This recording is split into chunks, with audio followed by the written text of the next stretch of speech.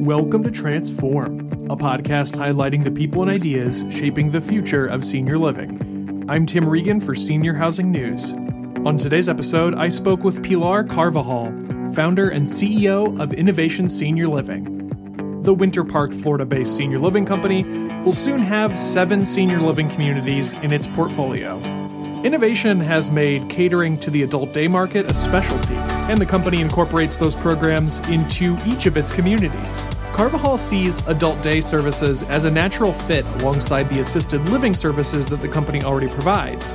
And she sees adult daycare as a big opportunity for the rest of the industry. Adult daycare, I think, is just going to be a natural option. Just like assisted living can be, just like respite can be, I think eventually it will become more part of what we do, especially as we look to serve that middle-income senior. But before we get to that interview, I'd like to take a moment to highlight our SHN Architecture and Design Awards. This annual competition recognizes cutting-edge excellence and design in senior living across the U.S. and abroad. Visit Senior Housing News to view this year's winners. And now, here's my interview with Pilar Carvajal, CEO and founder of Innovation Senior Living. Pilar Carvajal, thank you so much for joining me on Transform today. I wanted to start with just sort of getting the state of play. Update us on where Innovation Senior Living is these days with regard to its COVID recovery. And also, how are things like occupancy and move-ins trending these days? Thank you, Tim, for the invitation to be on your podcast. So as you know, I started my career on the affordable side. So a lot of expertise on serving low-income seniors. And we have moved into serving more middle-income seniors now as part of our strategy today and moving forward. I think in terms of COVID and our recovery, like everybody, it was a very, very difficult 2 years. I think today we are battle tested as an industry, and we are definitely on a recovery. So because we serve low-income, middle-income seniors, our recovery has been accelerated because our population is very large, very much in need. And so we, I think, have seen a recovery much quicker possibly than others in our industry. But we're faring well, and we're actually acquiring 2 properties very soon. So we're excited about that. That's great. And I think if I'm doing my math right, those 2 properties, those will put you at 7 communities once you have acquired those, right? Correct.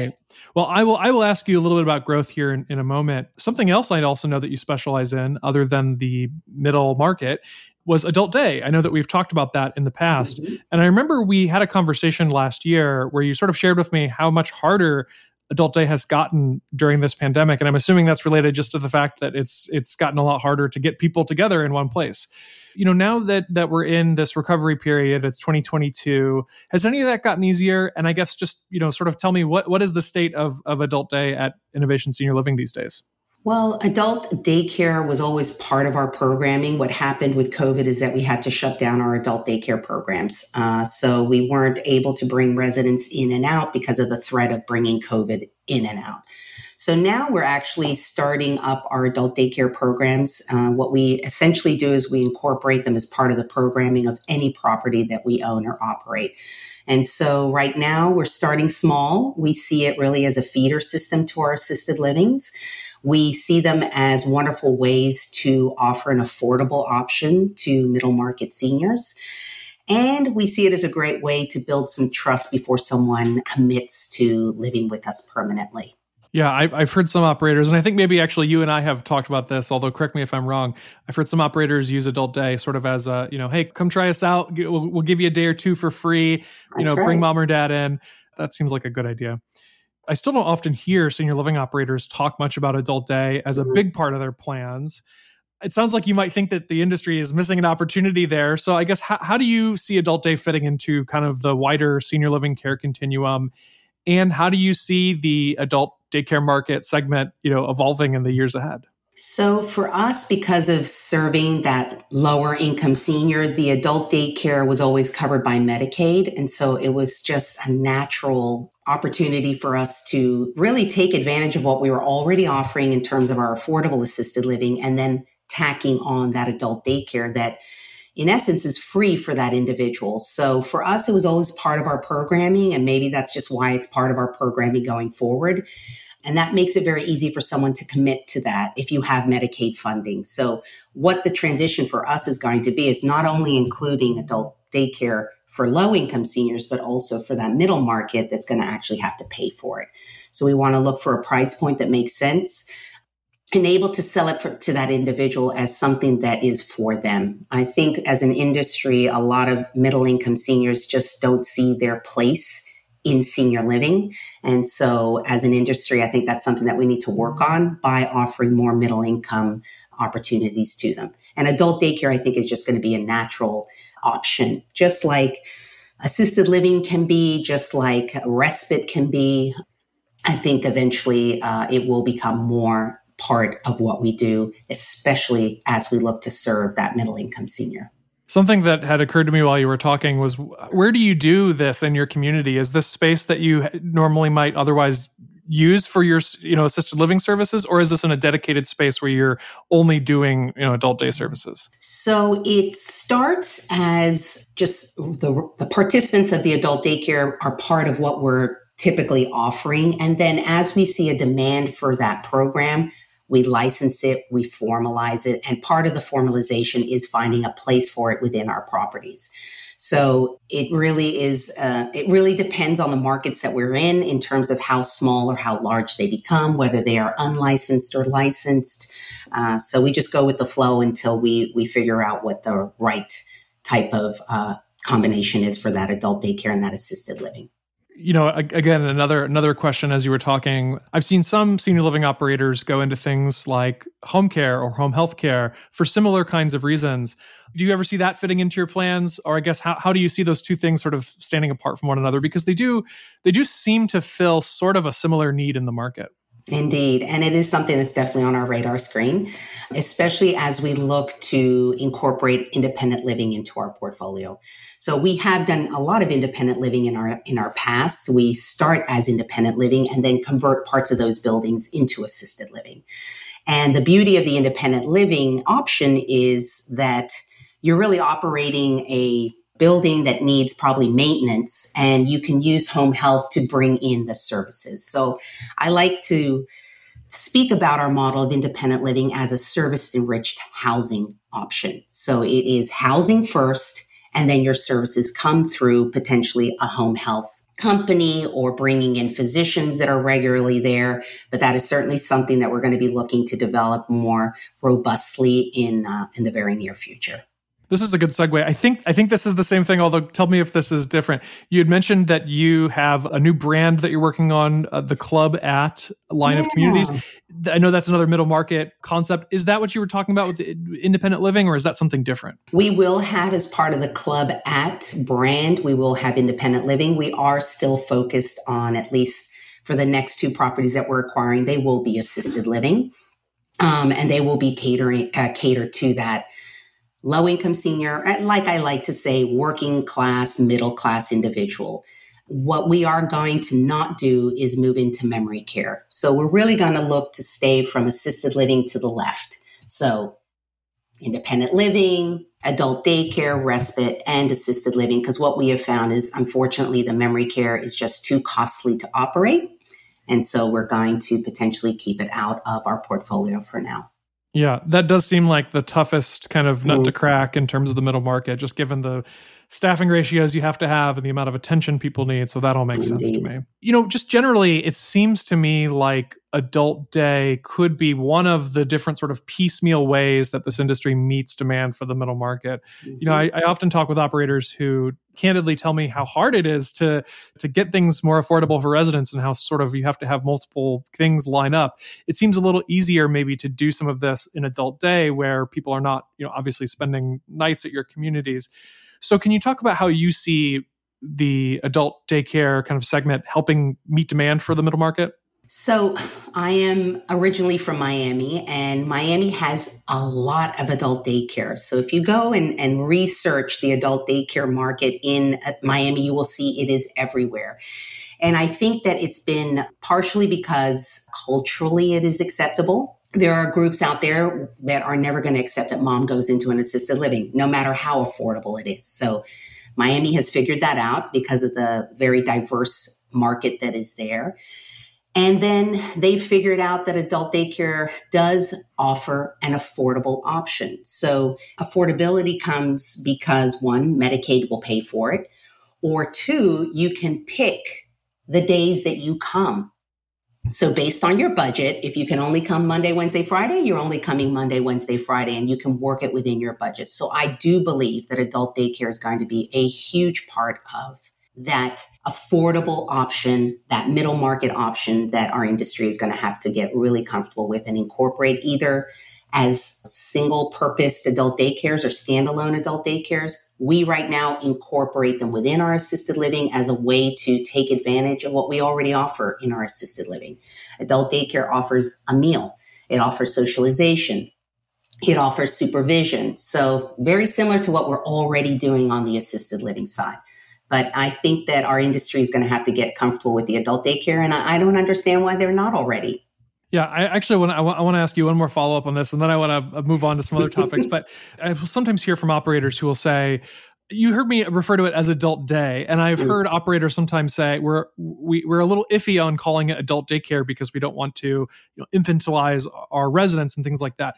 I understand, though, that there's only so many things that you can call services in the industry. I think we've had some of the same conversations about independent living and active adult. Mm-hmm. So, do you think that there's another way to say this? Or, I guess you call it adult daycare. So tell us, what would you call this? I guess that's the name for it.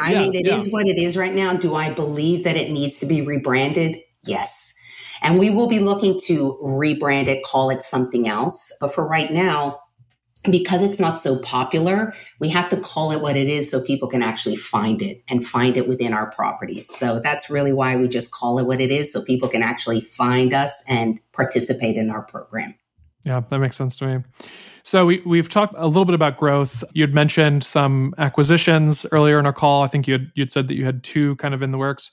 So can you talk about when you're looking for acquisitions, both in those deals and then outside of them, what are the sort of communities that you're looking to buy, and why are you looking to buy those kinds of communities? So we're looking to grow fairly quickly. So I think acquisition, first of all, is the quickest way to build a portfolio. What we're essentially looking for are older properties and things that we can reposition. My experience having, converted a lot of different types of buildings from public housing. I did a trailer park conversion once. I've converted hotels, multifamily into assisted living. I don't really see barriers in terms of service delivery. You can deliver services anywhere you really want to. So in terms of our growth, what we see is an opportunity, unfortunately, due to COVID and some of the distress that it had, or some of the stress that it has provided to properties and operators, is a way to take over these older properties, refresh them, and then offer them to a new demographic of population that hasn't been served in those particular markets. So it's not a difficult equation, but we see it as a great opportunity to at least take advantage of what we've learned in terms of the affordable model, which always attracted the middle income senior. And typically we would find our buildings were 50-50, 50-50 low income, 50-50 middle income, one subsidized, one paving privately, but both populations really liking what we brought to the market.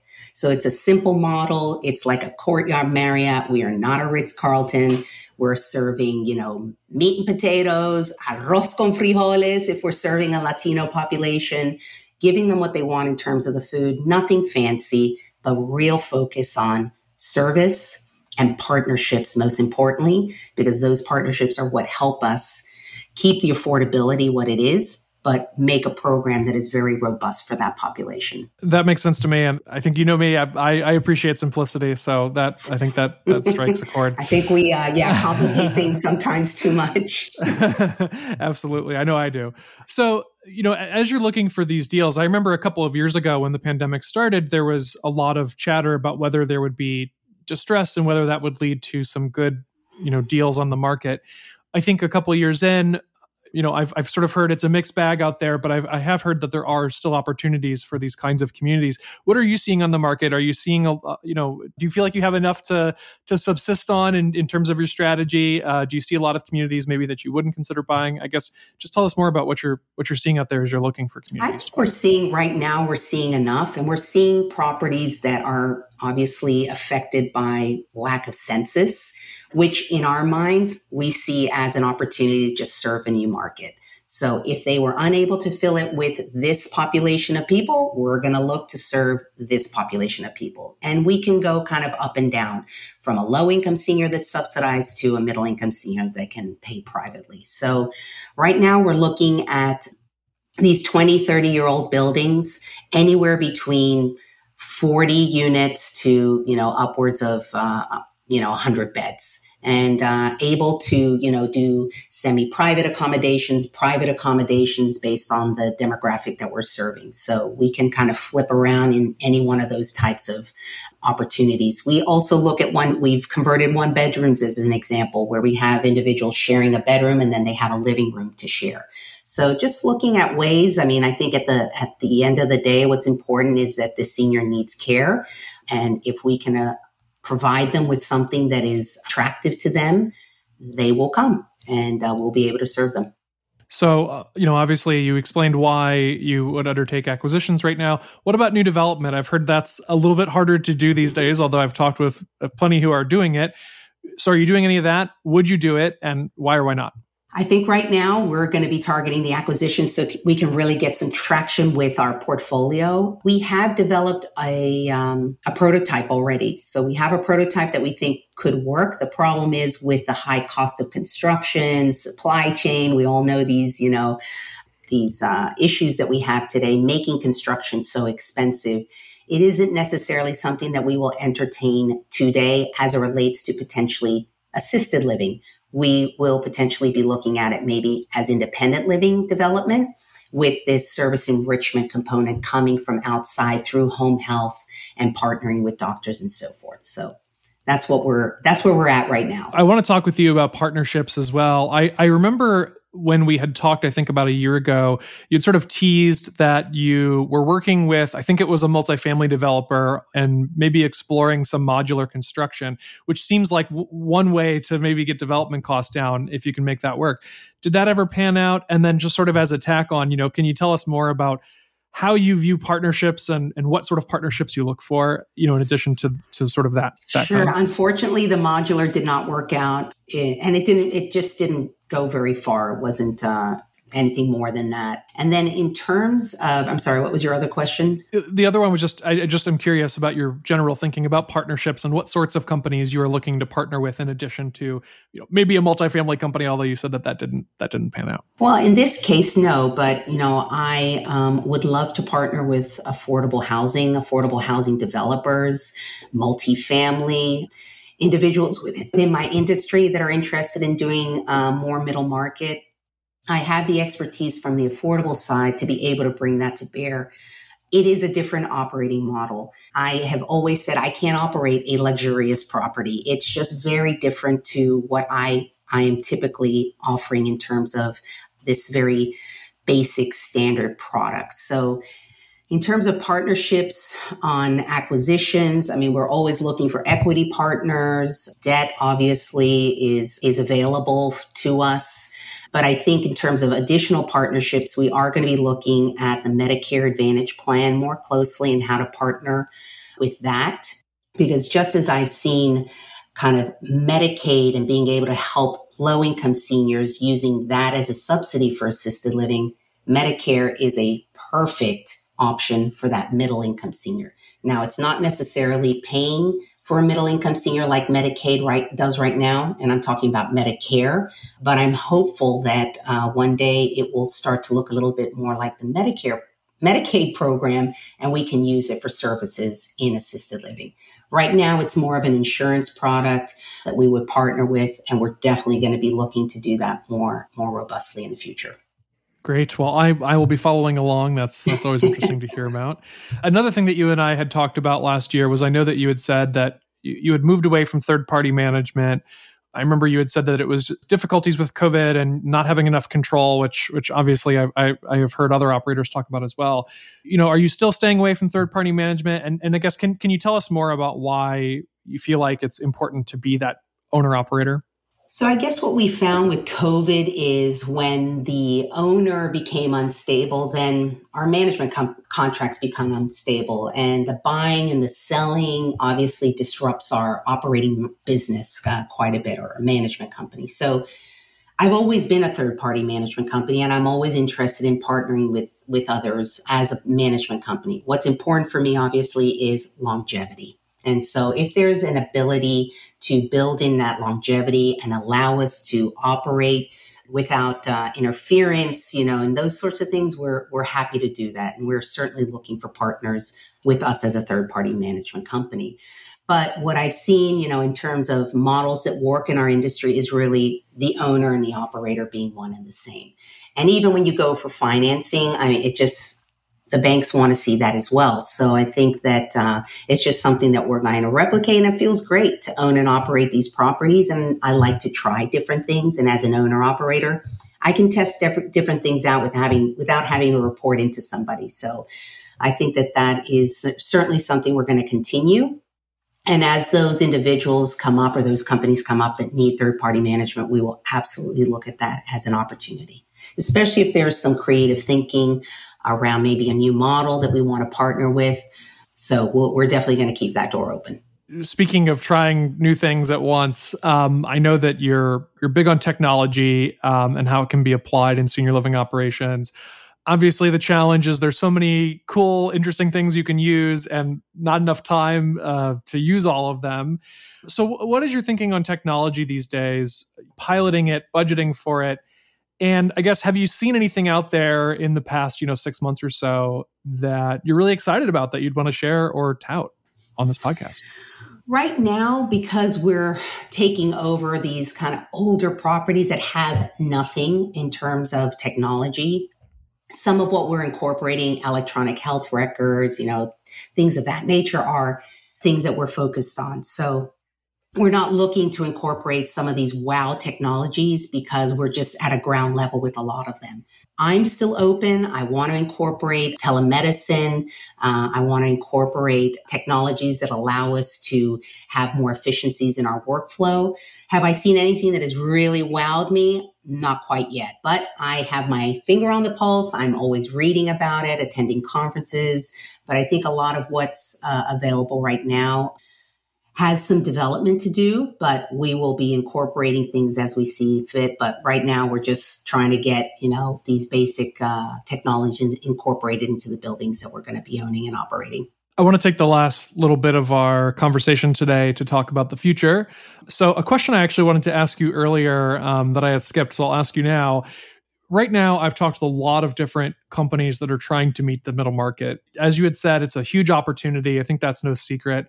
But I have wondered how quickly the industry needs to evolve to meet this demand. I mean, I think I was listening to an earnings call today, and it was mentioned, the baby boomers now finally, I think a million of them I don't remember what the stat was, but so many people are aging into this age and income qualified group, and many of them are middle income. And I think with COVID, maybe more of them than we previously thought would be are in that category. So as you look across the industry, do you feel like there's enough evolution happening fast enough in order to meet this demand? Or, so you shook your head, so tell us why not. Unfortunately not. And unfortunately, I think we're going to be crushed by it in terms of, just what we have today and what it's going to grow to. It's actually an opportunity of a lifetime that I don't know if our industry is going to be able to fully take advantage of. We haven't gotten that motor humming quickly enough, but I'd like to be surprised and see what happens. But right now, I think that no, we're not making enough of an impact to really take advantage of this population. I think that a lot of them are going to ultimately want to age at home. And I think that is a function of not having options in our industry. I think as an industry, many times we say, well, why don't we have more penetration? And I always say, because we don't serve the largest demographic. And a lot of them are at home struggling because they don't see a place in our industry. So I think that once we start preparing or offering things that this market will find attractive, they will move in because they need us, I think, a lot more than we need them. Yeah, absolutely. So obviously it's hard to predict the future, especially now, given COVID and all of the uncertainties we have. But I've heard a lot of optimism in the past few weeks about, the rest of this year. So what are you preparing for in terms of the next, 6 to 12, maybe even 18 months in terms of where you think things will trend, where demand will be? Of course, no one can predict COVID, but what, do you have any thoughts on how that might evolve too? COVID's going to end. No, just kidding. Tomorrow. Tomorrow. It's over, right? Well, I think as an industry, like I mentioned before, we are battle tested. It feels good to be in this seat today saying, wow, we have come a long way and we have learned, and we're going to be able to deal with whatever COVID has to offer in the future. Now, when a COVID case comes up, it's not a complete meltdown. It's okay, let's deal with it and move forward. So as far as COVID's concerned, we've learned to live with it, and I don't think that it's going to affect us as it has in the past. I think it's going to continue for us to offer opportunities to purchase properties that maybe a single mom and pop or a single operator it's gotten too difficult for them to operate. And it's going to allow for more consolidation, at least in Florida, of a very fragmented market. So I see an enormous opportunity for us to get out there, to purchase, to build, and eventually put together a portfolio of properties that were all potentially divided that we're going to be able to bring together and eventually exit to sell to someone that wants to operate it going forward. So I think the future is very bright. We're very excited and looking forward to acquiring more and more communities and growing as a company. All right. So last question for you. This is a question I like to ask because it gets typically interesting answers. If you could wave a magic wand and change anything about the senior living industry that you wanted, what would you change and why would you change it? Well, I think based on my experience, I would love I guess I would love middle market to be commonplace. That's what I would really love. I remember back my very first NIC conference when I think it was in 2016, and I talked about what I was doing, and people in the industry really didn't understand why I was serving this population. And I was kind of taken aback. I was like, well, why are you serving your population? I mean, we're a country that is built on the back of the middle income individual, right? And so the fact that we as an industry have largely neglected this population is something we really need to work on. So I think my wand would be that tomorrow we are serving in greater numbers working class, middle class individuals, because I think that's the right thing to do. As in terms of another wand, I would love if we could resolve our immigration issues to solve our staffing problems right now. But that would be, I think that right now would really take a wand to fix. Yes. Given the tenuous situation in Washington, D.C., absolutely. Well, Pilar Carvajal, thank you for coming on Transform. I always love talking with you. So thanks for chatting. I know we could chat for another half hour, but indeed. Thanks, Pilar. Thank you. Take care. That does it for this episode of Transform. I would again like to mention our SHN Architecture and Design Awards. Visit Senior Housing News to view this year's winners. I'm Tim Regan for Senior Housing News. Thanks for listening.